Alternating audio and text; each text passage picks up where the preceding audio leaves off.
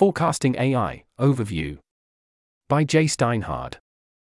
This is a landing page for various posts I've written and plan to write about forecasting future developments in AI.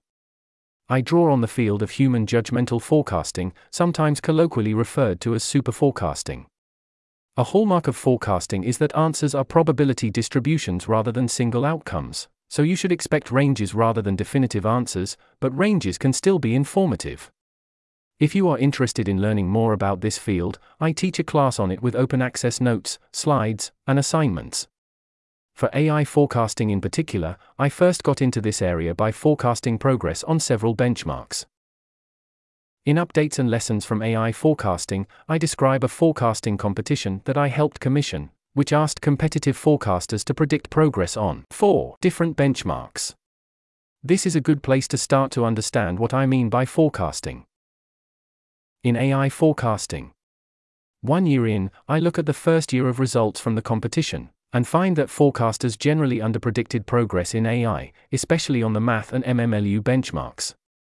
Motivated by this, in forecasting ML benchmarks in 2023, I provide my own forecasts of what state-of-the-art performance on math and MMLU will be in June 2023. In AI forecasting, 2 years in, I look at the second year of results from the competition. I found that the original forecasters continued to underpredict progress, but that a different platform, Metaculus, did better, and that my own forecasts were on par with Metaculus. After these exercises in forecasting ML benchmarks, I turn to a more ambitious task: predicting the properties of AI models in 2030 across many different axes, capabilities, cost, speed, etc.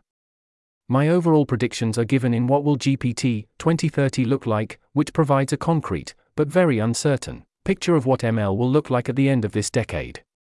Finally, I am now turning to using forecasting to quantify and understand risks from AI. In GPT 2030 and catastrophic drives. For vignettes, I use my GPT 2030 predictions as a starting point to understand the capabilities and corresponding risks of future ML models. I then speculate on 4 scenarios through which AI could lead to catastrophic outcomes. In base rates for catastrophe, I take a different approach, using data on historical catastrophes and extinction events to form a reference class for AI catastrophes. Most expert forecasters consider reference class forecasting to be a strong baseline that forms the starting point for their own forecasts, and I think it's also a good place to start for AI risk. In forecasting catastrophic risks from AI, I put everything together to give an all things considered estimate of my probability of an AI-induced catastrophe by 2050. Finally, in other estimates of catastrophic risk, I collect other similar forecasts made by various individuals and organizations, and explain which ones I give more and less weight to, based on track record and overall effort and expertise. The first of these posts has been written, and I plan to release a new one about once per week.